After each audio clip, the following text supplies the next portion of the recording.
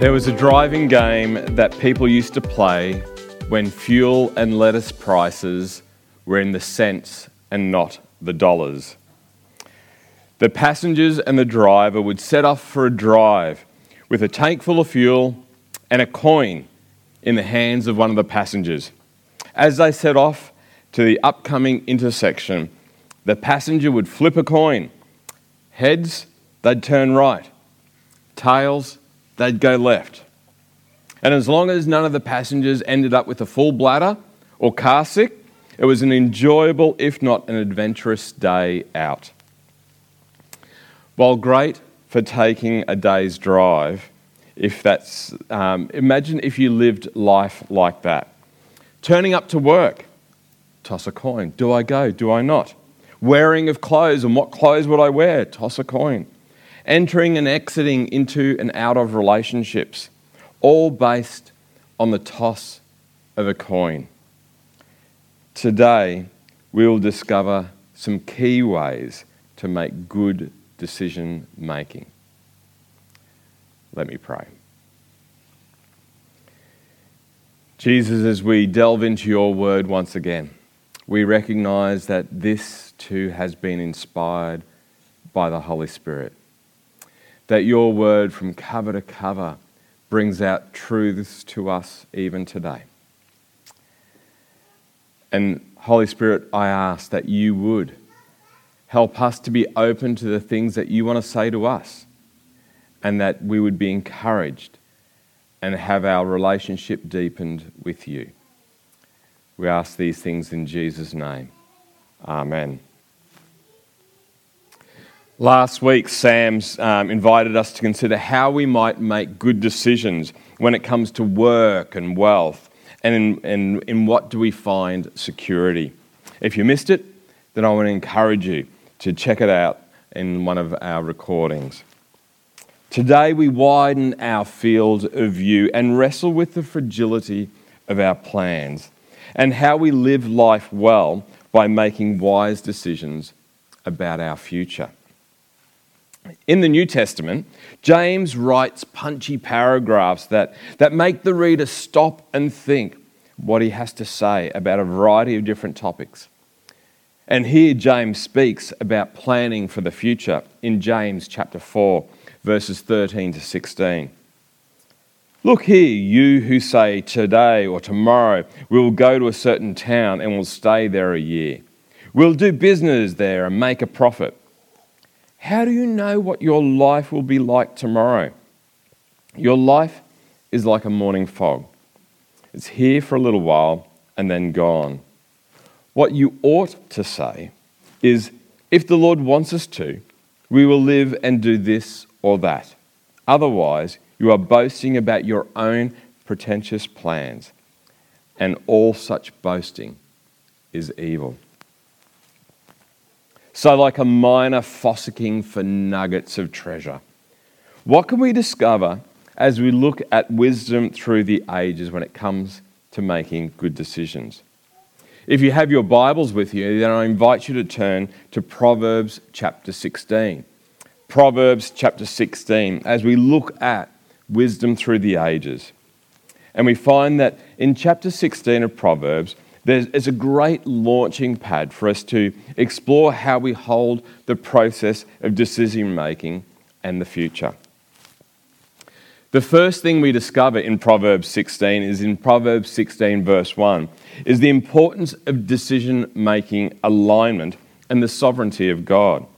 Proverbs 16 verse 1 says this, "We can make our own plans, but the Lord gives the right answer." We can spend a lot of time planning for the future, studying at uni, entering into relationships, making decisions regarding employment. We can and we do make our own plans based on all sorts of factors, don't we? Checks and balances, maybe lists and the pros and the cons and one side versus the other, and whichever side is longer, well, that must be the way that we go. Or we can even toss a coin. But the writer of Proverbs in Proverbs 16 verse 1 acknowledges that while we can make our plans, there is benefit and blessing in seeing those plans aligned with the will of Yahweh God.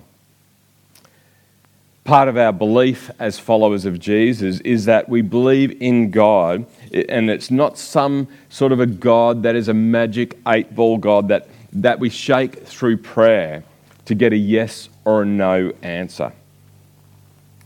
Rather, we believe in God who is all-knowing and is also all-loving.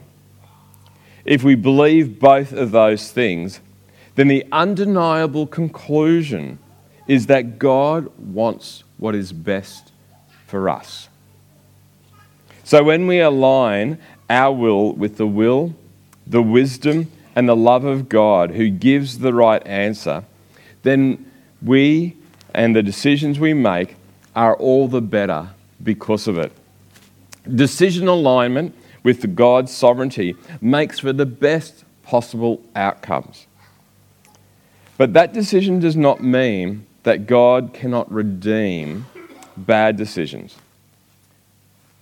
We can see this in the life of Joseph in Genesis. Joseph was a bit of a cocky lad who ended up getting too big for his coat of many colours. And he ended up ticking off his brothers in the process. A last-minute save from certain death saw him sold as a slave to Egypt. There, a roller coaster of events took place, and revenge against Joseph was outworked, and then redemption continued in Joseph's life. Then came a day when Joseph squared off with those who sent him to Egypt, his brothers. Joseph saw that there were times, not all the time, but sometimes, that even through decision alignment when it's wrong, God's sovereign answer is still always right. Joseph speaks to his brothers in Genesis chapter 50, verse 20, where he says, "You intended to harm me, but God intended it all for good. He brought me to this position so that I could save the lives of many people." So while God can redeem bad decisions, it's better not to make them in the first place. That's why the writer of Proverbs calls in verse 3, to commit your actions to the Lord and your plans will succeed. That's not asking God to save you from a speeding ticket because you're running late for an appointment. Committing your actions to the Lord is about praying that your actions will be aligned with God's will. Just as Jesus taught his first followers to pray, "May your kingdom come.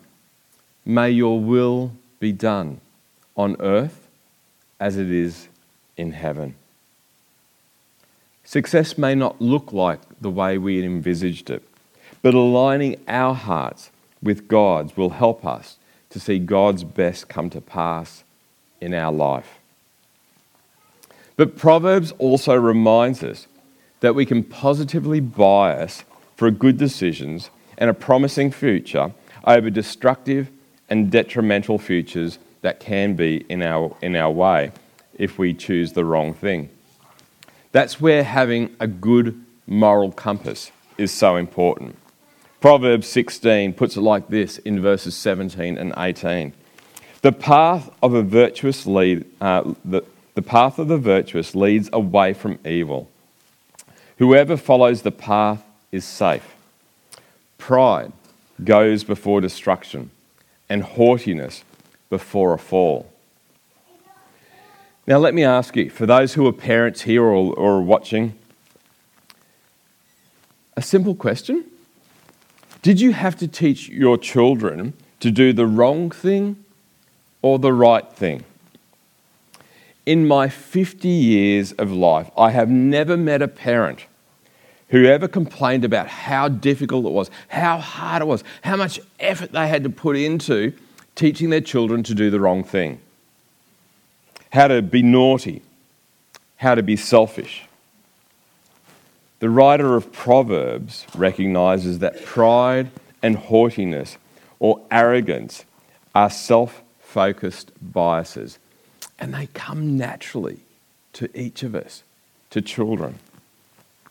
That I'm the centre of the universe, that I'm smarter than, that I know what I'm doing. Or it's just simply, I just want my way. Being driven by desire or fear can have us discount the negative long-term impact of things for short-term benefits.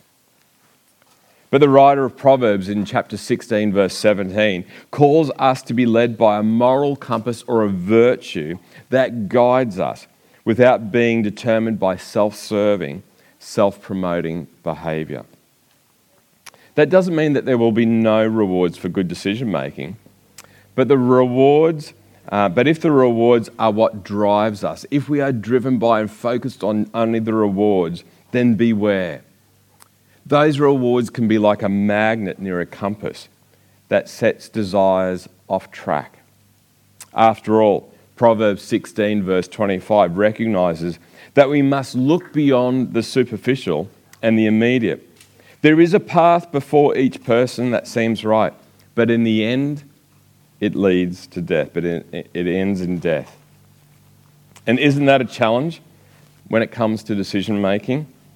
We look at something, we assess it, and it seems like a good decision, that it's going to give these benefits or these positive outcomes, only to have it snap back like an elastic band and we feel the sting of a decision that's gone wrong. This is where having checks and balances to help our decision making is so very important. They are like an external compass rather than just solely relying on an internal compass. In the days of the writer of Proverbs, decisions were often made by committing of a decision, not necessarily a right or a wrong decision, but if I've got two good options before me, which one should I decide to do? Which one is best? They would decide them sometimes through the Urim and Thummim, or the rolling of the dice, or the casting of lots. We see this in the writer's reference to dice in verse 33 of Proverbs 16. We may throw the dice, but the Lord determines how they fall. Urim and Thummim were two objects, possibly stones, which sat in a pocket or a pouch within the left side of the high priest's chest piece. In Exodus 28 verse 30, it describes it in this way. Insert the Urim and Thummim into the sacred chest piece so that they will be carried over Aaron's heart when he goes into the Lord's presence. In this way, Aaron will always carry over his heart the objects used to determine the Lord's will for his people whenever he goes in before the Lord. In the passage that Paul read earlier for us in Acts chapter 1, verses 12 to 26, we read of the 11 disciples who were trying to decide who to appoint as a replacement for Judas. They set a general criterion, which narrowed it down to two promising candidates, Joseph and Matthias. Then they all prayed, and they all asked for God's guidance in deciding which of these two good candidates they should select. Then finally, they cast lots, and Matthias was chosen. One of the important things to note is that this decision-making process was prior to or before Pentecost, when the Spirit of God came to reside in the succession of people who would call Jesus number one in their life. Following Pentecost, there is a shift that is demonstrating more of an internal dialogue that would take place between the person or the group of people and the Holy Spirit.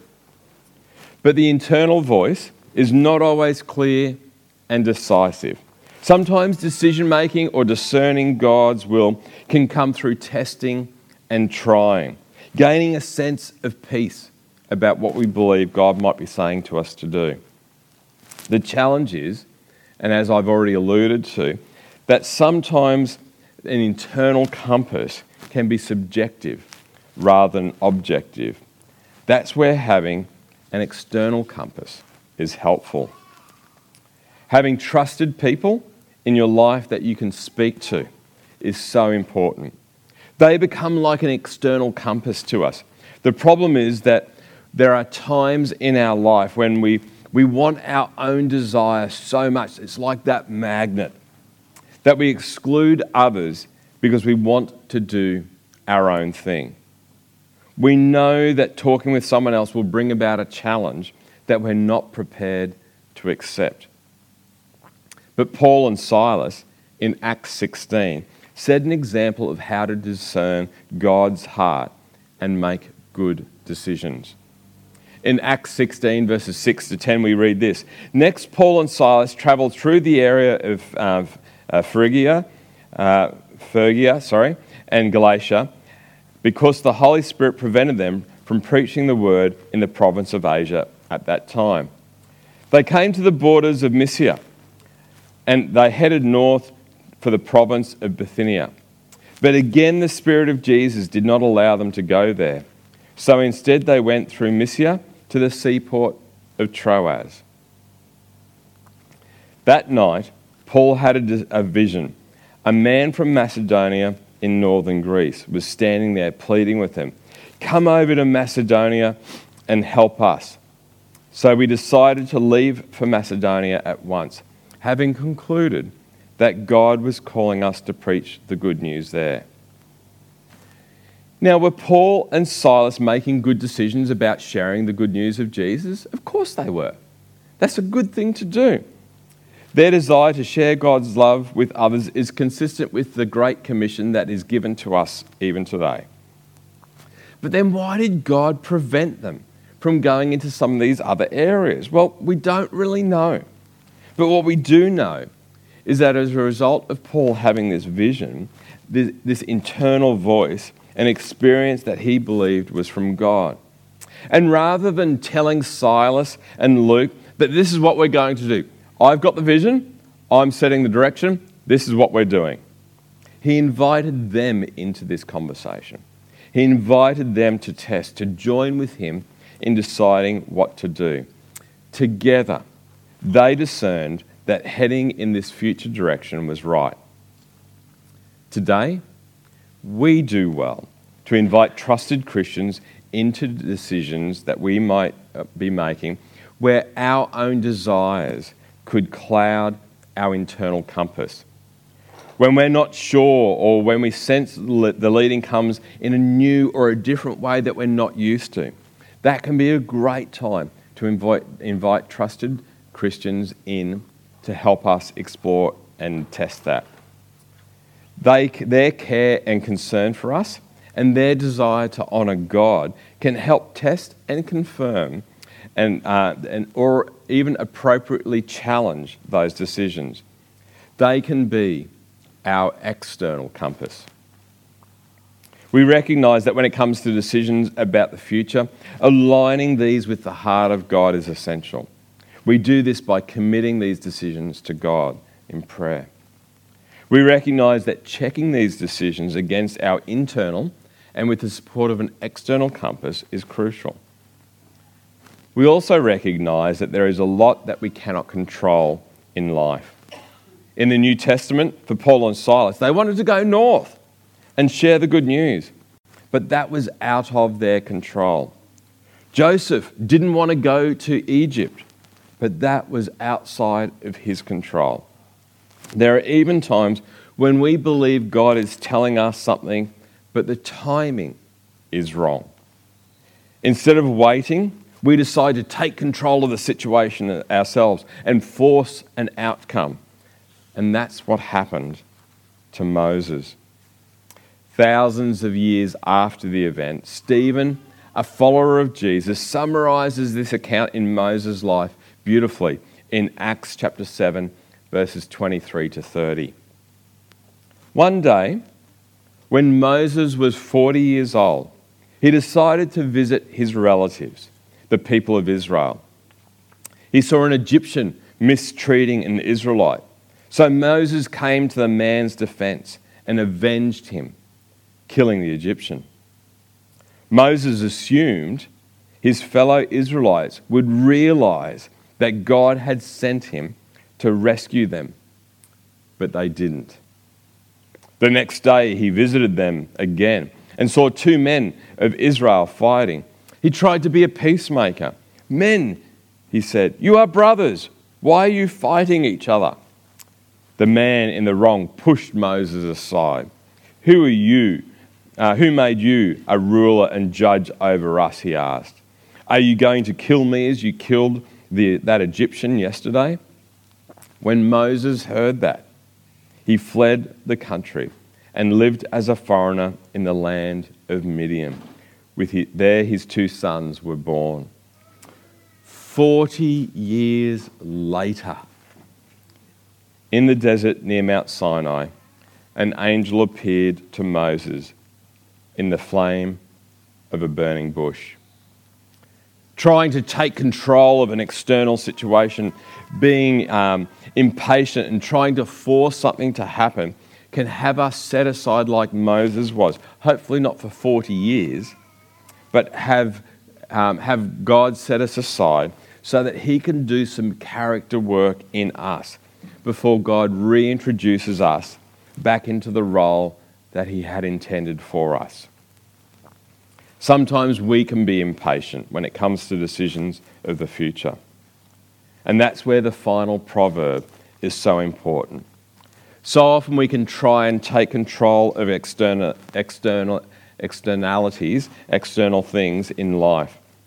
But the writer of Proverbs encourages us to focus on what we can control. What can we control? We can control us. Proverbs 16:32. Better to be patient than powerful. Better to have self-control than to conquer a city. And isn't this an area that we most want to push against? We want to. We demand to control the stuff that's going on out there. We fight for it. We can even conspire towards it. But those decisions expose something of a greater importance: our need to control the stuff in here. The stuff in here.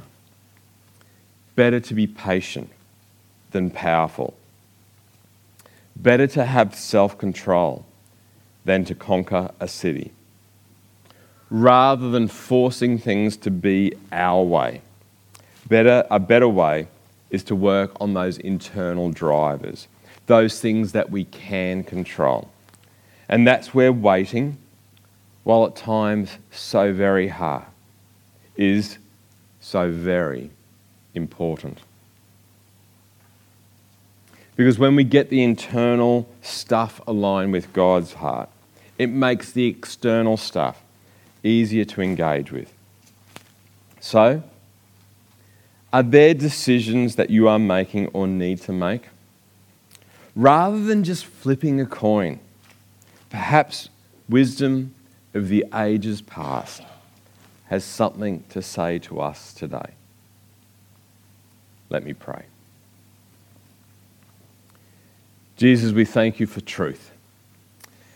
We thank you for truth that echoes down the corridors of time, that lands with us today.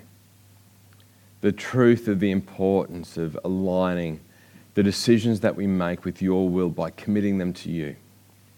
And we thank you that your plans are always right. We also thank you that even when we make wrong decisions, that they are not beyond the realms of your ability to redeem them. Lord, we thank you through the indwelling of the Holy Spirit that we have this internal compass that can help us to make good decisions. But we also recognize, Jesus, that there are times in our life that desire can cloud out those judgments and hearing from you. Help us to be able to engage with those around us that are trusted, that have a love for you and a love for us that can be an external compass for us. And Lord, while we wait for those decisions to come to fruition, as we wait for the outcome, help us to control that which is most important, our own character, our own behaviour, in the way that we engage those things that we face. We ask all these things in Jesus' name. Amen. So, how do we respond today? Well, there's a few things that I'd encourage you to consider. How are you going aligning the different decisions that you're making with the all-knowing and the all-loving heart of God? How do these decisions align with your internal moral compass? Is the decision leading you towards life or death? Does part of your relationship with God die as a result of this decision? How might you involve your external compass, trusted Christian friends to speak into your life? If your approach is to exclude them, then perhaps that needs to be a warning sign that your desires are ruling your decision. And lastly, what is God wanting you to do to grow in character in these times of decision and in these times of waiting? Rather than focusing on controlling the stuff out there, what might God be saying to you about growing in your own self-control, the control of the stuff in here? There's going to be some music played. I encourage you to take out those response cards, or for those at home, to use the chat function to respond to the things that God might be saying to you today. God bless you.